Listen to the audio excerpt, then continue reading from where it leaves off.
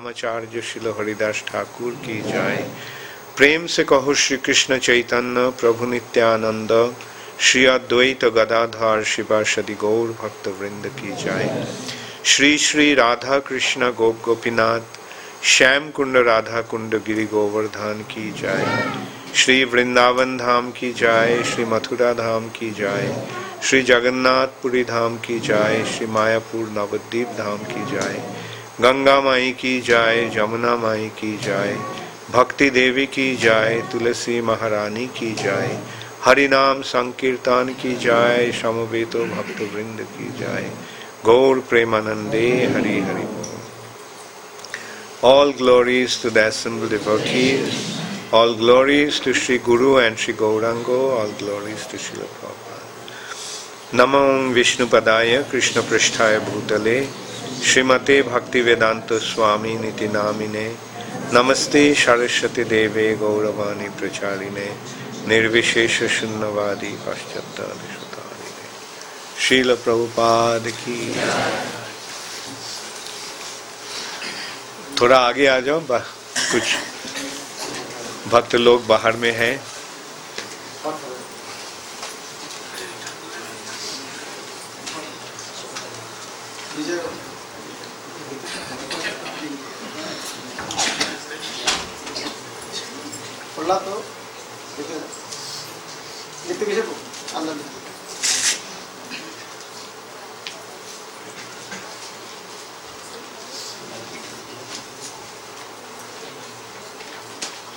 घर के अंदर आवाज सुनाई देती है? हाँ, ওখানে কি মাইক আছে না স্পিকার আছে?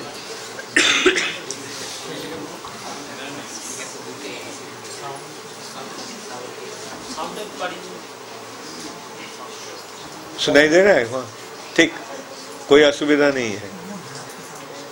Transcendental hearing. हरे कृष्णा। और यहाँ सब जगह हुआ गया सबको? बहुत अच्छा। वैसे थोड़ा शेक करने से जगह हो जाता है। तो हम मैं सुबह बोला था कि ईशोपनिषद के आधार पर हम आज शाम को चर्चा करेंगे।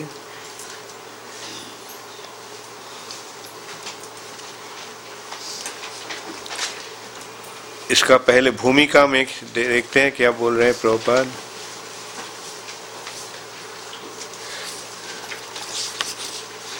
ये याद रखना कि जब मैं ऐसी क्लास देता हूँ किस विशेष शास्त्र के आधार पर, तो पूर्ण रूप से उसका चर्चा हम नहीं कर पाते हैं 2-1 दिन में। ये सेमिनार या क्लासेस का उद्देश्य ये होता है कि इसके बारे में, इस शास्त्र के बारे में हमें कुछ जानकारी हो जाए, ताकि हम नियमित रूप से उसको पढ़ने को प्रेरणा मिले, है ना?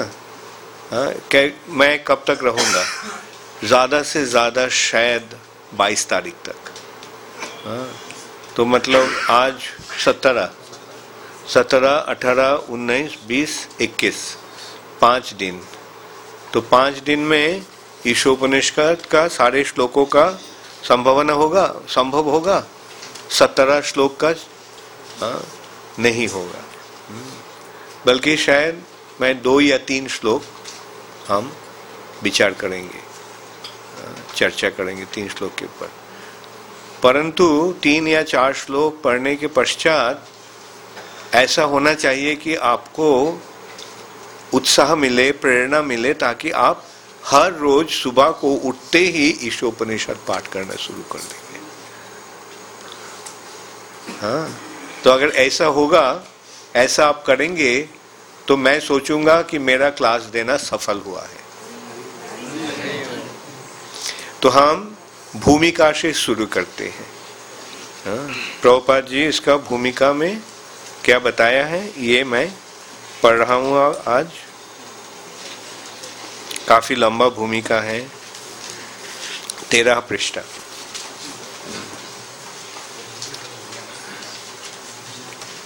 किसके पास किताबें हैं? Okay, very good.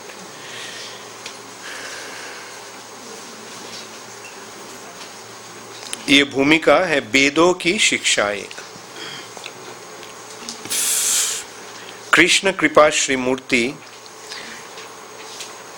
Srimad A C Bhakti Vedanta स्वामी प्रभुपाद द्वारा 6 अक्टूबर 1968 को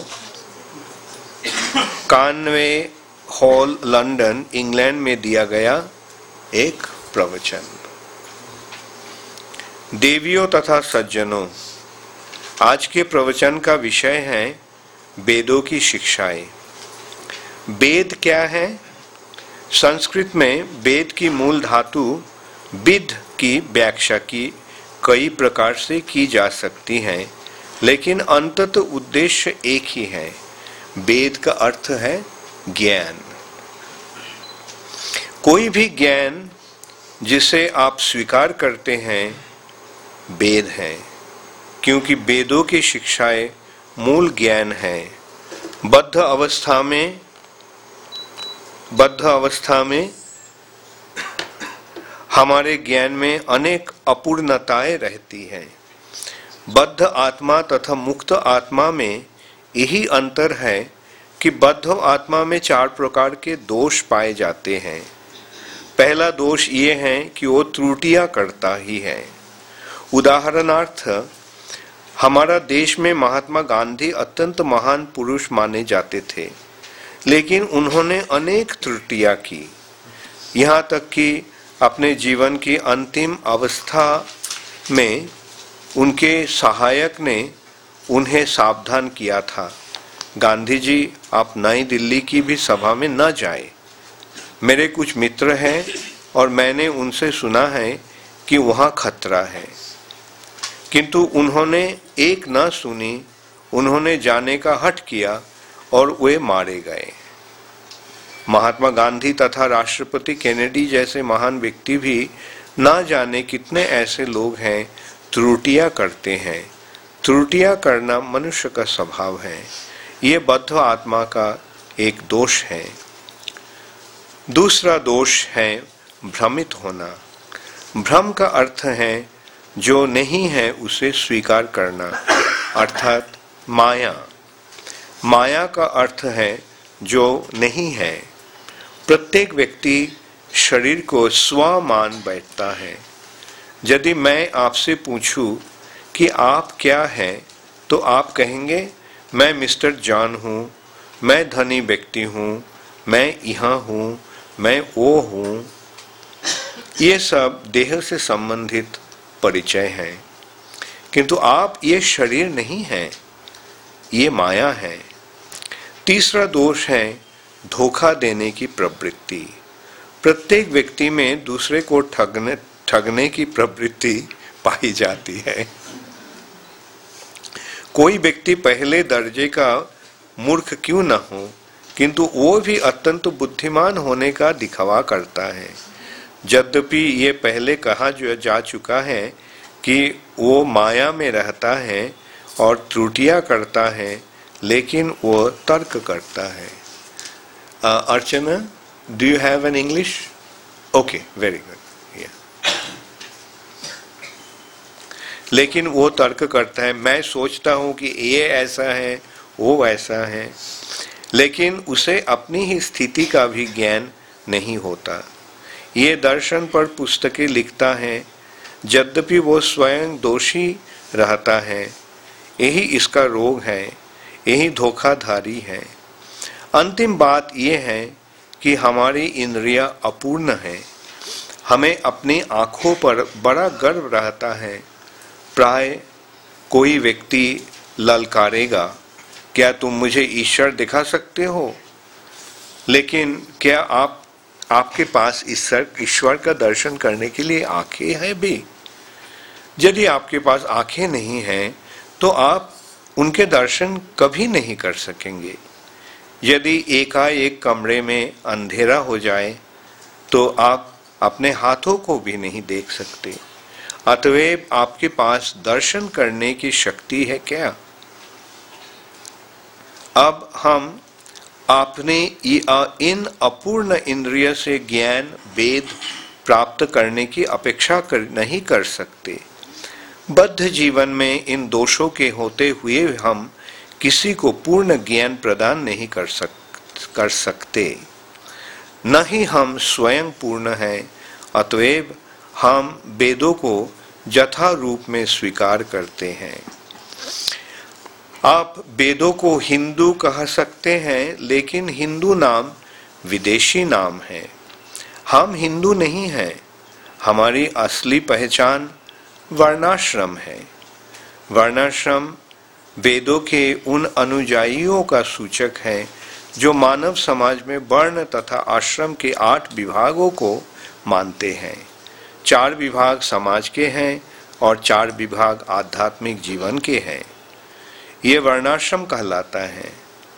भगवद गीता में 4:13 कहा गया है, ये विभाग सर्वत्र पाए जाते हैं क्योंकि ये ईश्वर द्वारा सृजित है। समाज के विभाग हैं ब्राह्मण, क्षत्रिय, वैश्य तथा शूद्र। ब्राह्मण अत्यंत बुद्धिमान वर्ग के उन मनुष्यों का सूचक है जो ये जानते हैं कि ब्रह्म क्या है। इसी प्रकार क्षत्रिय या प्रशासक वर्ग बुद्धिमान मनुष्यों का अगला वर्ग है। अतएव वैश्य अर्थात व्यापारी वर्ग आता है। ये प्राकृतिक वर्गीकरण सर्वत्र पाया जाता है। ये वैदिक सिद्धांत है और हम इसे स्वीकार करते हैं। वैदिक सिद्धांत स्वयं सिद्ध सत्य के रूप में स्वीकार किए जाते हैं क्योंकि उनमें कोई त्रुटि नहीं हो सकती। ये स्वीकृति है। उदाहरणार्थ भारत में गोबर के शुद्ध माना जाता है, फिर भी गोबर पशु का मल है। एक स्थान पर आप ये वैदिक आदेश पाएंगे कि यदि आप मल को छू लेते हैं तो आपको तुरंत स्नान करना होगा, लेकिन दूसरे स्थान में ये कहा गया है कि गाय का मल गोबर शुद्ध होता है। यदि आप किसी अशुद्ध स्थान को गोबर से लिप दे तो वो शुद्ध हो जाता है। हम अपनी सामान्य इंद्रिय से तर्क कर सकते हैं, ये विरोधाभास है। वास्तव में सामान्य दृष्टि में ये विरोधाभास लगता है, लेकिन ये मिथ्या नहीं है, ये तथ्य है। कलकत्ता के एक प्रमुख विज्ञानी तथा डॉक्टर ने गोबर का विश्लेषण करके ये पता लगाया है कि इसमें समस्त रोगनाशक गुण पाए जाते हैं। भारत में कोई व्यक्ति किसी दूसरे व्यक्ति से कहता है तुम्हें ये करना चाहिए, तो दूसरा व्यक्ति ये कह सकता है तुम क्या कहना चाहते हो, कि ये कोई वैदिक आदेश है जो मैं बिना तर्क के तुम्हारा कहना मान लूं। वैदिक आदेश की व्याख्या नहीं की जा सकती है, लेकिन अंततः यदि आप ध्यान पूर्वक अध्ययन करें कि ये आदेश क्यों हैं, तो आप पाएंगे कि ये सभी सही हैं। Now, Gora, do you want to read? Oh, you are reading English. हम मध्य प्रदेश में हैं।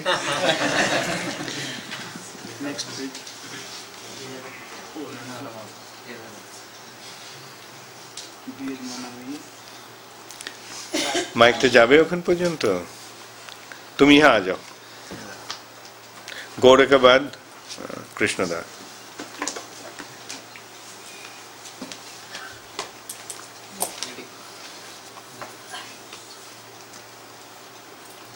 Give him the mic.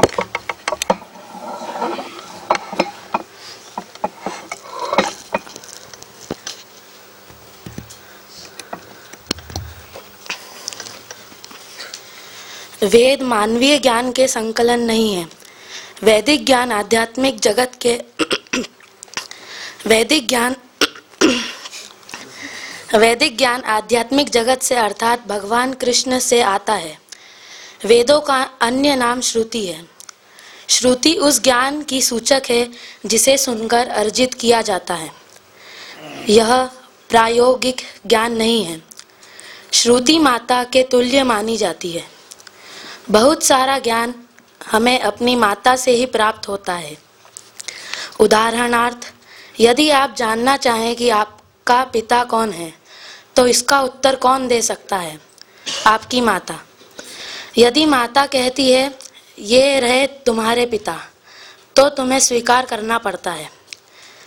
प्रयोग करके यह ज्ञान पर पाना कि वह आपका पिता है कि नहीं संभव नहीं है।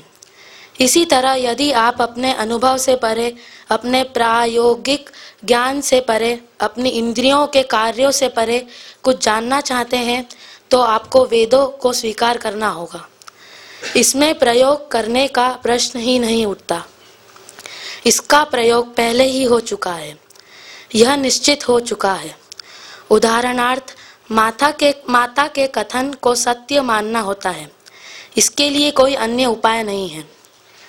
वेदों को माता माना जाता है और ब्रह्मा जी पितामह कहलाते हैं, क्योंकि सर्वप्रथम उन्हें ही वैदिक ज्ञान की शिक्षा दी गई थी। प्रारंभ में प्रथम जीव ब्रह्मा जी ही थे। उन्होंने यह वैदिक ज्ञान प्राप्त किया और इसे नारद तथा अन्य शिष्यों और पुत्रों को प्रदान किया, जिन्होंने इसे अपने अपने शिष्यों में वितरित किया। इस प्रकार वैदिक ज्ञान गुरु शिष्य परंपरा द्वारा आगे चलता गया। भगवद गीता में भी इसकी पुष्टि की गई है कि वैदिक ज्ञान इसी विधि से समझा जाता है। यदि आप प्रयोगात्मक प्रयास करें तो भी आप इसी निष्कर्ष पर पहुंचेंगे, लेकिन समय की बचत करने की दृष्टि से आपको इसे स्वीकार कर लेना चाहिए।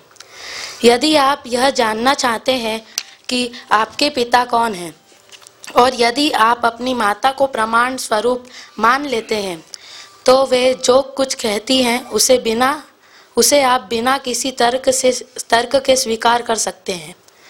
साक्ष्य प्रमाण के 3 प्रकार हैं: प्रत्यक्ष, अनुमान तथा शब्द। प्रत्यक्ष का अर्थ है सीधा प्रमाण। प्रत्यक्ष प्रमाण अत्युत्तम नहीं होता, क्योंकि हमारी इंद्रियां पूर्ण नहीं हैं। हम नित्य ही सूर्य को देखते हैं और हमें यह एक छोटी सी थाली सा लगता है, किंतु यह अनेक लोगों की अपेक्षा कहीं अधिक विशाल है। तो ऐसे देखना किस काम का है? अतएव हमें पुस्तकें पढ़नी होती हैं, तब हम सूर्य के विषय में समझ सकते हैं। अतः प्रत्यक्ष अनुभव पूर्ण नहीं होता। तब आता है अनुमान, अनुमानित ज्ञान, जिसकी कल्पना है यह ऐसा हो सकता है। उदाहरणार्थ, डार्विन का सिद्धांत बताता है कि यह ऐसा हो सकता है, यह वैसा हो सकता है, लेकिन यह कोई विज्ञान नहीं है। यह एक सुझाव है और पूर्ण भी नहीं है। किंतु यदि आप प्रामाणिक स्रोतों से ज्ञान प्राप्त करते हैं तो वह पूर्ण है। यदि आपको रेडियो स्टेशन के अधिकारियों से कोई कार्यक्रम निर्देशिका प्राप्त हो, तो आप उसे स्वीकार कर लेते हैं, आप उसे अस्वीकार नहीं करते। इसके लिए आपको कोई प्रयोग नहीं करना होता, क्योंकि यह ज्ञान प्रामाणिक स्रोतों से प्राप्त हुआ है। वैदिक ज्ञान को शब्द प्रमाण कहा जाता है। इसका दूसरा नाम श्रुति है। श्रुति का अर्थ है कि इस ज्ञान को मात्र श्रवण विधि द्वारा प्राप्त करना होता है। वेदों का आदेश है कि दिव्य ज्ञान को समझने के लिए हमें अधिकारी प्रामाणिक व्यक्ति से सुनना होता है। दिव्य ज्ञान वह ज्ञान है जो इस ब्रह्मांड से परे है। इस ब्रह्मांड के भीतर तो भौतिक ज्ञान है और इसके परे दिव्य ज्ञान है। हम ब्रह्मांड के अंतिम छोर तक भी नहीं जा सकते, तो भला आध्यात्मिक जगत तक कैसे जा सकते हैं? इस तरह पूर्ण ज्ञान अर्जित कर पाना असंभव है। एक आध्यात्मिक आकाश है, एक अन्य प्रकृति है जो व्यक्त तथा अव्यक्त के परे है। लेकिन आप यह कैसे जानेंगे कि एक ऐसा भी आकाश है जहाँ के लोग तथा निवासी शाश्वत हैं? यह सारा ज्ञान उपलब्ध है, लेकिन आप प्रयोग कैसे करेंगे? यह संभव नहीं है। अतएव आपको वेदों की सहायता लेनी होगी। यह वैदिक ज्ञान कहलाता है। अपने कृष्ण भावनामृत आंदोलन में हम ज्ञान को सर्वोच्च प्रमाण अर्थात कृष्ण से ग्रहण करते हैं। कृष्ण को सभी वर्ग के लोग सर्वोच्च प्रमाण के रूप में स्वीकार करते हैं। मैं सर्वप्रथम दो प्रकार के आध्यात्मवादियों के विषय में बात करूंगा। आध्यात्मवादियों का एक वर्ग निर्विशेषवादी या मायावादी कहलाता है। ये सामान्यतया वेदांती कहलाते हैं, जिनमें शंकराचार्य प्रमुख हैं। दूसरे प्रचार के आध्यात्मवादी वैष्णव कहलाते हैं, यथा रामानुजाचार्य, मध्वाचार्य, विष्णु स्वामी। शंकर संप्रदाय तथा वैष्णव संप्रदाय दोनों ने ही कृष्ण को पूर्ण पुरुषोत्तम भगवान के रूप में स्वीकार किया है। शंकराचार्य को निर्विशेषवादी माना जाता है, क्योंकि उन्होंने निर्विशेषवाद या निराकार ब्रह्म का उपदेश दिया, लेकिन यह तथ्य है कि वे प्रच्छन्न साकारवादी थे। उन्होंने भगवत गीता पर अपने भाष्य में लिखा है, पूर्ण पुरुषोत्तम भगवान नारायण इस जगत से परे हैं, इस दृश्य जगत से परे हैं। और आगे फिर इसकी पुष्टि करते हैं, वे पूर्ण पुरुषोत्तम भगवान नारायण स्वयं कृष्ण हैं। उन्होंने देवकी तथा वासुदेव के पुत्र रूप में जन्म लिया है। उन्होंने उनके माता पिता के नामों का विशेष रूप से उल्लेख किया है। इस तरह सभी आध्यात्मवादी कृष्ण को पूर्ण पुरुषोत्तम भगवान के रूप में स्वीकार करते हैं। इसके विषय में कोई संदेह नहीं है। कृष्ण भावनामृत में हमारे ज्ञान का स्रोत प्रत्यक्षतः भगवत गीता है, जो सीधे कृष्ण से आई है। हमने भगवत गीता यथारूप प्रकाशित की है, क्योंकि हमने कृष्ण जिस रूप में बोलते हैं उसी रूप में उन्हें बिना अपनी किसी व्याख्या के स्वीकार किया है। यही वैदिक ज्ञान है। चूंकि वैदिक ज्ञान शुद्ध होता है, अतएव हम उसे स्वीकार करते हैं। कृष्ण जो भी कहते हैं हम स्वीकार करते हैं। यही कृष्ण भावनामृत है। इससे समय की काफी बचत होती है। यदि आप यही प्रमाण या ज्ञान स्रोत को स्वीकार करते हैं तो आपके समय की अत्यधिक बचत होती है। उदाहरणार्थ, भौतिक जगत में ज्ञान की दो पद्धतियां हैं, निगमनिक तथा आगमनिक। निगमनिक विधि में आप मनुष्यों को मर्त्य स्वीकार करते हैं। आपके पिता कहते हैं कि मनुष्य मर्त्य प्राणी है। आपकी बहन कहती है मनुष्य मर्त्य प्राणी है। हर कोई कहता है कि मनुष्य मर्त्य है, लेकिन आप कोई प्रयोग नहीं करते। आप इसे तथ्य रूप में स्वीकार कर लेते हैं कि मनुष्य मर्त्य प्राणी है। यदि आप यह ज्ञात करने के लिए शोध करना चाहें कि क्या मनुष्य मर्त्य है, तो आपको हर मनुष्य का अध्ययन करना होगा, और तब आप यह सोच सकते हैं कि हो सकता है कि कोई ऐसा मनुष्य हो जो न मरे, लेकिन आपने उसे अभी तक देखा न हो। इस तरह आपका शोध कार्य कभी समाप्त नहीं होगा। संस्कृत भाषा में यह विधि आरोह अर्थात ऊपर जाने की विधि कहलाती है। यदि आप अपनी अपूर्ण इंद्रियों के द्वारा अपने किसी निजी प्रयास से ज्ञान प्राप्त करना चाहते हैं, तो आप कभी भी सही निष्कर्ष तक नहीं पहुंचेंगे। ऐसा असंभव है। Very good. Thank you.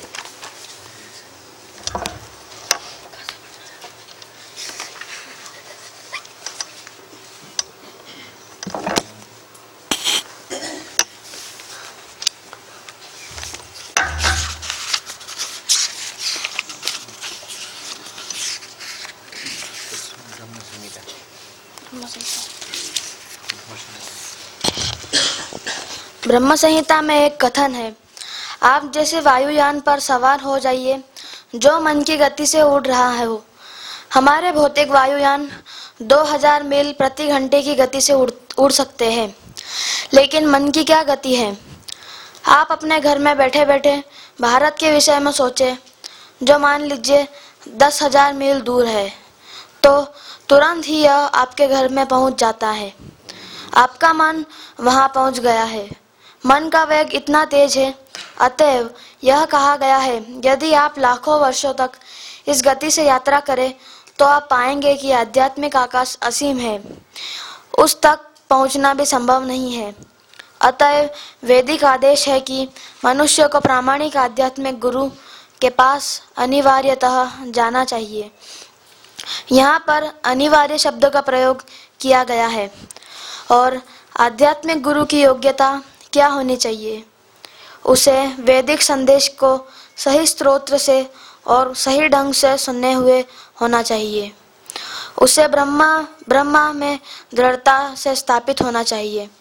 ये ही दो गुण हैं, अन्यथा वह प्रामाणिक नहीं है। यह कृष्ण भावनामृत आंदोलन वैदिक सिद्धांतों के द्वारा पूर्णतः प्रमाणित है। भगवत गीता में कृष्ण कहते हैं, वैदिक शोध का वास्तविक उद्देश्य कृष्ण की खोज करना है। ब्रह्म संहिता में भी कहा गया है, कृष्ण अर्थात गोविंद के अनगिनत रूप है, लेकिन वे सब एक हैं। वे हमारे जैसे रूप नहीं है जो विनाशशील है, उनका स्वरूप अच्युत है। मेरे स्वरूप का आदि है, लेकिन उनके स्वरूप का कोई आदि नहीं है। वे अनंत है और उनका स्वरूप उनके अनेक रूप के भी अनंत है। मेरा स्वरूप तो यहाँ बैठा है, वह मेरे घर में नहीं है। आप यहाँ बैठे हैं और अपने घर में नहीं है, लेकिन कृष्ण एक ही समय प्रत्येक स्थान पर हो सकते हैं। वे गोलोक वृंदावन में बैठे रह सकते हैं और उसी समय वे सर्वत्र सर्वव्यापी हैं। वे आदि अर्थात सबसे प्राचीन है, लेकिन जब भी आप कृष्ण के चित्र को देखते हैं तो वे 15-20 वर्ष के तरुण दिखते हैं। आप कभी भी उन्हें वृद्ध नहीं पाएंगे। आपने भगवत गीता में सारथी रूप में कृष्ण का चित्र देखा है। उस समय वे 100 वर्ष से कम नहीं थे। उनके प्रपौत्र भी थे, लेकिन तब भी वे बालक जैसे लगते थे। कृष्ण अर्थात ईश्वर कभी बूढ़े नहीं होते, यह उनकी परम शक्ति है। और यदि आप वैदिक साहित्य का अध्ययन करके कृष्ण की खोज करना चाहते हैं तो आप भ्रमित हो जाएंगे। ऐसा करना संभव हो सकता है, लेकिन है अत्यंत कठिन। लेकिन आप उनके भक्त से उनके विषय में आसानी से जान सकते हैं। उनका भक्त उन्हें आपको दिखा दे सकता है। ये रहे हैं वे, उन्हें ग्रहण करो। यह है कृष्ण के भक्तों की शक्ति। प्रारंभ में केवल एक वेद था और उसे पढ़ने की आवश्यकता नहीं थी। लोग इतने बुद्धिमान होते थे एवं उनकी स्मरण शक्ति इतनी तीव्र होती थी कि वे एक बार आध्यात्मिक गुरु के मुख से सुनकर ही वे उसे समझ लेते थे। वे संपूर्ण तात्पर्य को तुरंत ही ग्रहण कर सकते थे। लेकिन 5000 वर्ष पूर्व व्यास देव ने इस कलयुग के लोगों के लिए वेदों का लिखित रूप प्रदान किया। उन्हें पता था कि अंततोगत्वा लोग अल्पायु होंगे, उनकी स्मरण शक्ति क्षीण होगी और उनकी बुद्धि इतनी तीव्र नहीं होगी। अतएव मुझे इस वैदिक ज्ञान को लिखित रूप से देकर शिक्षा देनी चाहिए। उन्होंने वेद के 4 विभाग किए, ऋग, साम, अथर्व तथा यजुः। तब उन्होंने इन वेदों का कार्यभार अपने विभिन्न शिष्यों को सौंप दिया। तब उन्हें मनुष्यों की अल्पज्ञ श्रेणी, स्त्री, शूद्र तथा द्विज बंधु का ध्यान आया। उन्होंने स्त्री जाति, शूद्र जाति, श्रमिक तथा द्विज बंधु पर विचार किया। द्विज बंधु वे हैं जो उच्च कुल में उत्पन्न होते हैं, लेकिन सम्यक रूप से शिक्षित नहीं होते। ब्राह्मण परिवार में उत्पन्न मनुष्य को यदि ब्राह्मण के रूप में योग्यता प्राप्त नहीं है तो वह द्विज बंधु कहलाता है। ऐसे लोग के लिए उन्होंने महाभारत का, जिसे भारत का इतिहास कहते हैं, तथा 18 पुराण का संकलन किया। इस तरह सारे पुराण, महाभारत, चारों वेद तथा अनेक उपनिषद, ये सब वैदिक साहित्य के अंश है। उपनिषद वेदों के अंश है। तत्पश्चात व्यास देव ने विद्वानों तथा दार्शनिकों के लिए समस्त वैदिक ज्ञान का सार वेदांत सूत्र के रूप में प्रस्तुत किया। यह वेद का अंतिम वचन है। व्यासदेव ने अपने गुरु महाराज नारद जी के आदेशों से वेदांत सूत्र की रचना की, लेकिन फिर भी वे संतुष्ट नहीं हुए। यह एक लंबी गाथा है जिसका वर्णन श्रीमद् भागवतम में हुआ है। व्यासदेव अनेक पुराणों तथा उपनिषदों का संकलन कर लेने के बाद और यहाँ तक कि वेदांत सूत्र लिखने के बाद भी पूर्णतः संतुष्ट नहीं थे। तब उनके गुरु नारद जी ने आदेश दिया, तुम वेदांत की व्याख्या करो। वेदांत का अर्थ है चरम ज्ञान, और चरम ज्ञान श्री कृष्ण है। कृष्ण कहते हैं कि समस्त वेदों में मनुष्य को कृष्ण को ही जानना चाहिए। वेदांत कृत वेद विदा एव चाहम। कृष्ण कहते हैं, मैं वेदांत का संकलन करता हूँ और वेदों का ज्ञाता भी हूँ। अतएव चरम लक्ष्य तो कृष्ण है। वेदांत दर्शन के समस्त वैष्णव भाष्यों में इसकी व्याख्या की गई है। हम गौड़ीय वैष्णव का वेदांत दर्शन पर हमारा अपना भाष्य है, जो गोविंद भाष्य कहलाता है और बलदेव विद्याभूषण द्वारा प्रणीत है। इसी प्रकार रामानुजाचार्य कृत भाष्य और माधवाचार्य का भी भाष्य है। शंकराचार्य का भाष्य ही एकमात्र भाष्य नहीं है। वैसे तो वेदांत के अनेक भाष्य है, लेकिन चूंकि वैष्णवों ने वेदांत भाष्य प्रथम प्रस्तुत नहीं किया, अतएव लोगों में यह भ्रम बना हुआ है कि शंकराचार्य द्वारा लिखित वेदांत भाष्य ही एकमात्र भाष्य है। इसके अतिरिक्त स्वयं वेद व्यास ने पूर्ण वेदांत भाष्य श्रीमद् भागवतम लिखा है। श्रीमद् भागवत भी वेदांत सूत्र के प्रथम वाक्य से प्रारंभ होता है, जन्मादस्य यतः। इस जन्मादस्य यतः की पूर्ण विवेचना श्रीमद् भागवत में हुई है। वेदांत सूत्र केवल इतना ही इंगित नहीं करता कि परम सत्य या ब्रह्म क्या है। परम सत्य वह है जिससे प्रत्येक वस्तु उद्धृत है, यह सारांश है, किंतु श्रीमद् भागवत में इसकी विशद व्याख्या है। यदि प्रत्येक वस्तु परम सत्य में उद्धृत है, तो उस परम सत्य की प्रकृति क्या है, इसकी व्याख्या श्रीमद् भागवत में की गई है। परम सत्य को चेतना भावनामृत स्वरूप होना चाहिए। वे स्वराट स्वतः तेजमान है। हम अन्यों से ज्ञान प्राप्त करके अपनी चेतना तथा ज्ञान को विकसित करते हैं, लेकिन भगवान के लिए कहा गया है कि वे स्वराट है। वैदिक ज्ञान का संपूर्ण सार वेदांत सूत्र है, और इस वेदांत सूत्र की व्याख्या लेखक ने स्वयं ही श्रीमद् भागवत में की है। अंत में हमारा निवेदन है कि जो लोग वैदिक ज्ञान की व्याख्या समझना चाहते हैं, वे उसे श्रीमद् भागवत तथा भगवद गीता से समझने का प्रयास करें। Thank you very much.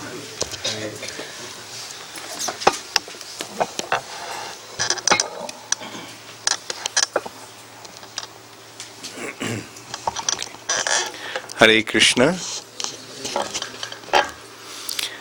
तो वेद के बारे में पूर्ण ज्ञान हो गया है। हाँ, ये प्रभुपाद जी का विशेषता है। हाँ, कितने सुंदर रूप से, कितने सरल भाव से श्रील प्रभुपाद एक बहुत ही गंभीर, बहुत ही जटिल तत्व को प्रकाश करते हैं। और प्रभुपाद की ये विश्लेषण का सरलता का उद्देश्य क्या है और यह मतलब क्या है, कैसे संभव हुआ? क्योंकि जो खुद देख रहे हैं उसको उस विषय में समझाना सरल होता है। जो वस्तु हम देखते हैं उसके बारे में हम बहुत सुंदर रूप से, सरल रूप से प्रकाश करते हैं, व्यक्त करते हैं, कर सकते हैं। क्योंकि प्रभुपाद दिव्य ज्ञान से, दिव्य दृष्टि से आध्यात्मिक जगत को, भगवान के लीलाओं को, भगवान को स्वरूप को दर्शन कर रहे हैं, इसलिए इतनी सरल रूप से प्रभुपाद उस आध्यात्मिक जगत के बारे में समझाना उनके लिए संभव हुआ है। जो समझा है वो दूसरे को सरल भाव से समझाना सकते हैं, और जो समझा नहीं है वो अगर दूसरे को समझाने का कोशिश करेंगे तो कितने भी वो ना कहे वो कुछ भी समझाना नहीं सकेंगे, क्योंकि उसको तो खुद ही मालूम नहीं है वो क्या है। प्रभुपाद जी का वर्णन कितनी सुंदर है। वेद का मतलब है ज्ञान, चाहे भौतिक जगत का भी हो या आध्यात्मिक जगत का भी हो, वेद में उसका वर्णन हुआ है। मतलब ज्ञान केवल आध्यात्मिक जगत का ही नहीं, भौतिक जगत का भी ज्ञान होना चाहिए, वेद में उसका वर्णन है। बल्कि जो भौतिक जगत के बारे में जो ज्ञान वेद में है उसके त्रिगुणमयी या त्रिगुणात्मिका कहा गया है। त्रैगुण विषया वेदा। आपात दृष्टि से, साधारण दृष्टि से, अर्थात भौतिक दृष्टिकोण से जब हम वेद को देखते हैं तो लगता है कि वेद ये 3 गुण समन्वित जो भौतिक जगत है उस जगत के बारे में वर्णन किया है। सत्वगुण, रजोगुण, तमोगुण। बल्कि भगवान क्या हमें बोल रहे हैं, त्रैगुण विषया वेदा निस्त्रैगुण भवार्जुन। ये 3 गुणात्मिका, त्रिगुण का जो वर्णन वेद में हुआ है उसको पीछे छोड़कर आगे बढ़ो। मतलब निस्त्रैगुण भवार्जुन।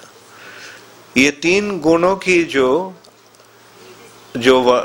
आधार, तीनों गुणों के पर आधारित जो भौतिक जगत है, इस भौतिक जगत के परे पहुंचो। क्योंकि वेद का असल उद्देश्य है उस जगत के बारे में हमें समझाना। यद्यपि इस जगत के बारे में भी ज्ञान हुआ है, वो है कर्मकांड का कर्मकांड का अध्याय। कर्मकांड, ज्ञान कांड और तत्पश्चात भक्ति। कर्मकांड, ज्ञान कांड, भक्ति। तो कर्मकांड में क्या होता है, भुक्ति। भौतिक जगत को कैसे भोग करना चाहिए। साधारणतया मनुष्य ने भौतिक जगत को भोग करना चाहते हैं, है ना। तो वेद में निर्देश हुआ कैसे भोग करोगे, सही रूप से भोग करना, ताकि इस भोग के कारण तुम इस भौतिक जगत को छोड़ सकते हो। इस तरह भोग करो जिसके कारण तुम इस भौतिक जगत से आगे बढ़ जाओगे, आगे चले जाओगे। भुक्ति। तो ये भुक्ति के पश्चात आता है मुक्ति। वो है ज्ञान कांड का अध्याय। भुक्ति और मुक्ति। इसके पश्चात है जो ज्ञान कांड की चरम सीमा में है योग। योग भी ज्ञान कांड की ही अंतर्गत है। हम मुक्ति चाहते हैं, बल्कि मुक्ति कैसे मिलेगा। मुक्ति तभी संभव होगा जब हम सिद्धि प्राप्त होंगे। तो सिद्धि प्राप्ति के उपाय है योग, अष्टांग योग। भुक्ति, मुक्ति, सिद्धि। और सिद्धि के पश्चात क्या होता है, सिद्धि जब मिलता है, सिद्धि में क्या होता है, योग सिद्धि में, योग सिद्धि है समाधि। समाधि का मतलब क्या है, समाधि का मतलब है हृदय के अंतस्थल में परमात्मा रूपी परमेश्वर भगवान को दर्शन। ये है सिद्धि, योग सिद्धि। अष्टांग योग का जो समाधि है, समाधि में ऐसे हृदय में भगवान को दर्शन होता है। तो ये जो भगवान का जो दर्शन, ये दर्शन का परिणति क्या होता है, ये दर्शन करने के पश्चात क्या होता है, भगवान को दर्शन करने से भगवान के पास आत्मसमर्पण, आत्मनिवेदन, अपने आप को भगवान के पास अर्पण कर देते हैं। क्योंकि जब हम देखते हैं भगवान विशाल है, भगवान असीम है, भगवान महान है, भगवान परम तत्व है, और हम कैसे हैं, हम कैसे हैं? हम कितने बड़े हैं? केशाग्र शतभागस्य शतधा। हम मानते हैं हम कितने बड़े आदमी हैं, बल्कि असल में हम क्या हैं? केश का अग्रभाग का 100 भाग को और 100 भाग, 10,000, 1/10,000, 10,000 भाग का एक भाग के समान। केशाग्र शतभागस्य शतधा। शतभागस्य, इसको 100 भाग करने के पश्चात उसको लेकर और भी 100 भाग करो, तो आप कितने बड़े आदमी हैं? तो ऐसे जब हमारे दिव्य ज्ञान प्राप्त होते हैं हम सब, तब क्या होता है? भगवान इतने महान हैं और हम इतने क्षुद्र हैं। तो भगवान के पास ही, और वो भगवान मेरा आश्रय है, मेरा प्रभु है, मैं उनका अंश हूं। भगवान है पूर्ण, मैं हूं उनका क्षुद्र अंश। मामयि वंश जीवलोके जीवभूत सनातन। हम भगवान के अंश हैं ये जीवात्मा के रूप में।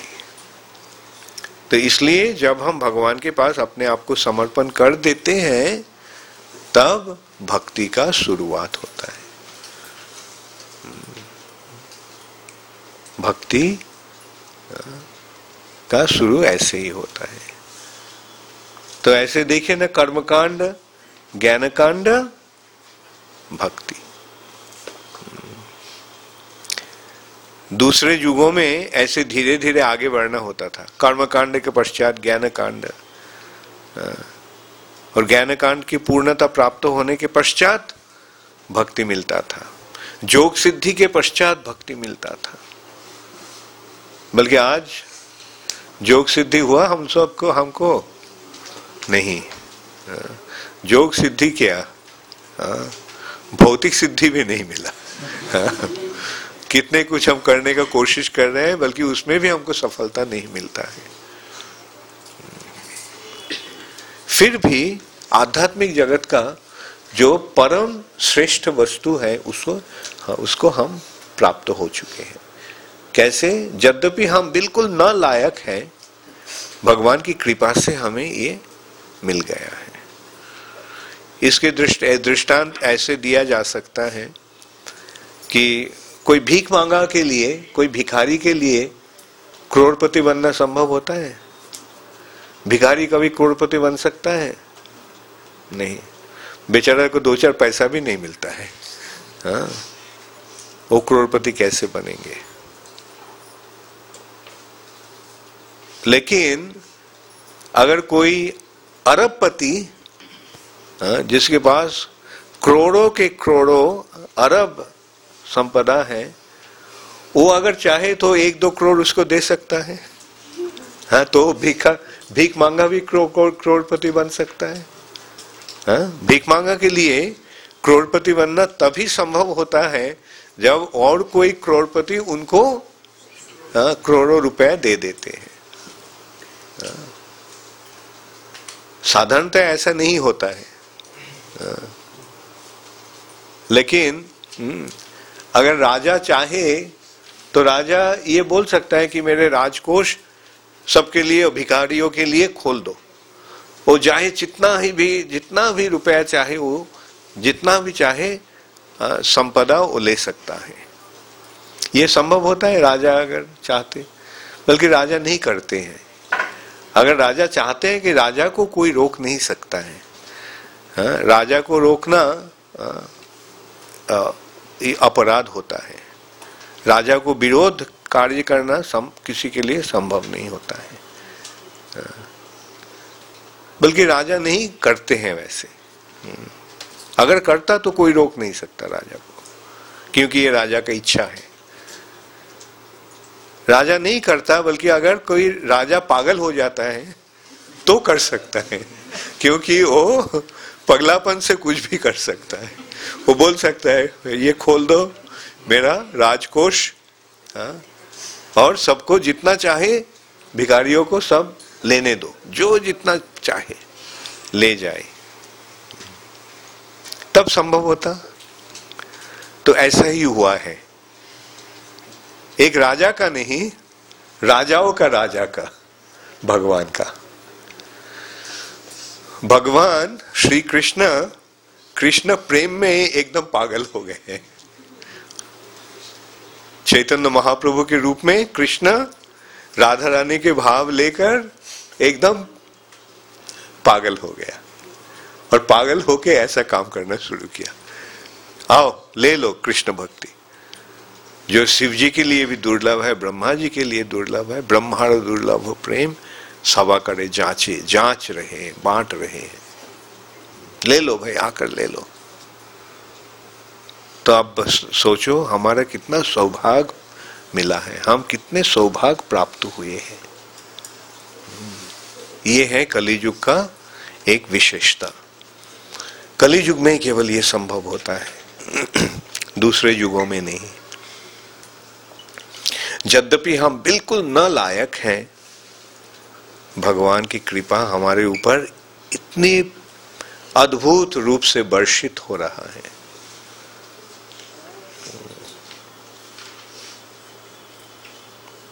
तो आज हम केवल ईशोपनिषद का भूमिका तक ही रखेंगे। कल से हम उसका, कल भी श्लोक, पहला श्लोक नहीं, कल भगवान के पास जो प्रार्थना है जिससे शुरुआत हुआ है, ईश स्तुति। ईश का मतलब ईश्वर, परमेश्वर, भगवान। भगवान की जो वंदना हो रहा है, स्तुति हो रहा है, इससे शुरुआत होता है। हरे कृष्णा। कोई प्रश्न है किसी को?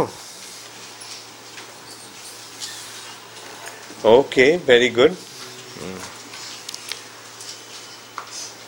हरे कृष्णा कृष्णा कृष्णा हरे हरे, हरे राम राम राम हरे हरे। हरे कृष्णा कृष्णा कृष्णा हरे हरे, हरे राम राम राम हरे हरे।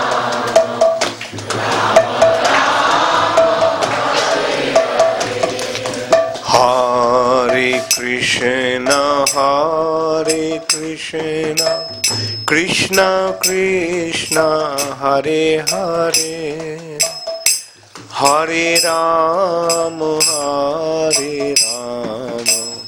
राम राम हरे हरे। हरे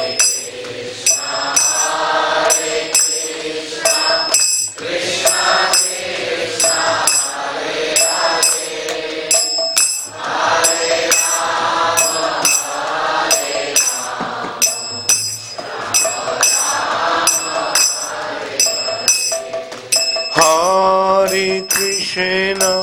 हरे कृष्णा कृष्णा कृष्णा हरे हरे, हरे राम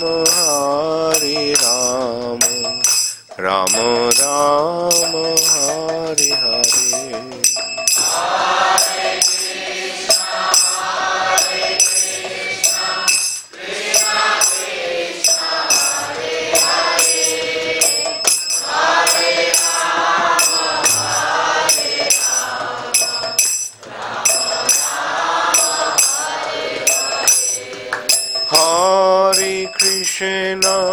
हरे कृष्णा कृष्णा कृष्णा हरे हरे, हरे राम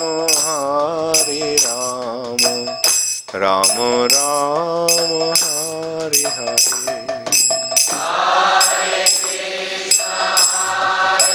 कृष्णा कृष्णा कृष्णा हरे हरे, हरे Ram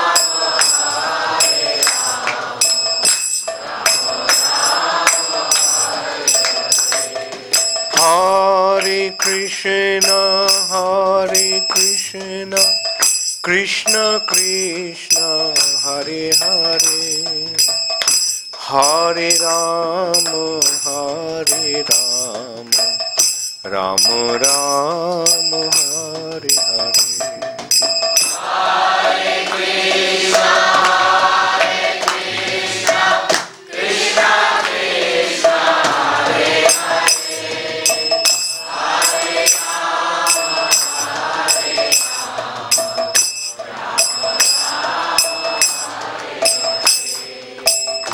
Hare Krishna Krishna Krishna Hare Hare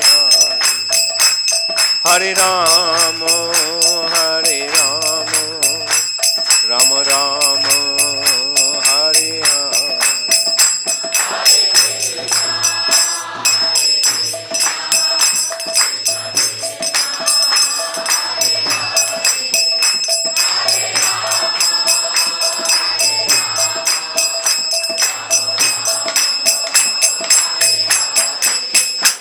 Hare Hare Krishna Krishna Krishna Hare Hare Hare Rama Rama Rama Hare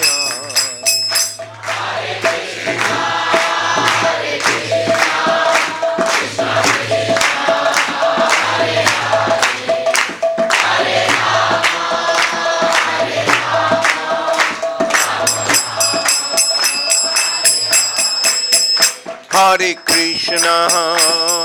Krishna Krishna Krishna Hare Hare Hare Rama Rama Rama Hare Hare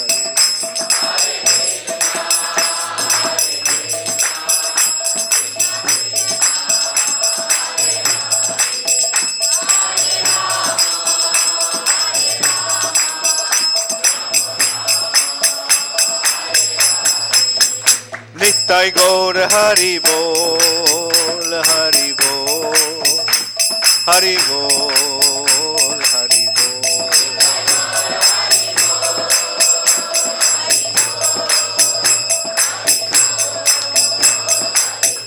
Jaya Jaya Prabhupada Prabhupada Prabhupada Prabhupada